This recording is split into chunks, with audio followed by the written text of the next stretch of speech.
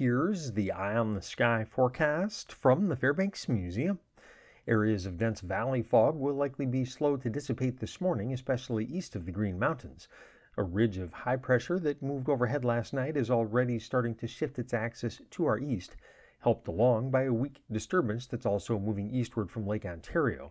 This is causing mid and high level cloudiness to increase and might even include an early shower in the St. Lawrence Valley.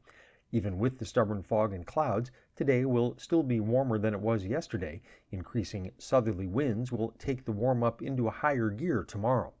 In the forecast details today, chance of an early shower in the St. Lawrence Valley, areas of morning fog, then mostly to partly cloudy. Highs in the mid to upper 50s, some lower 50s northeast and in the Adirondacks.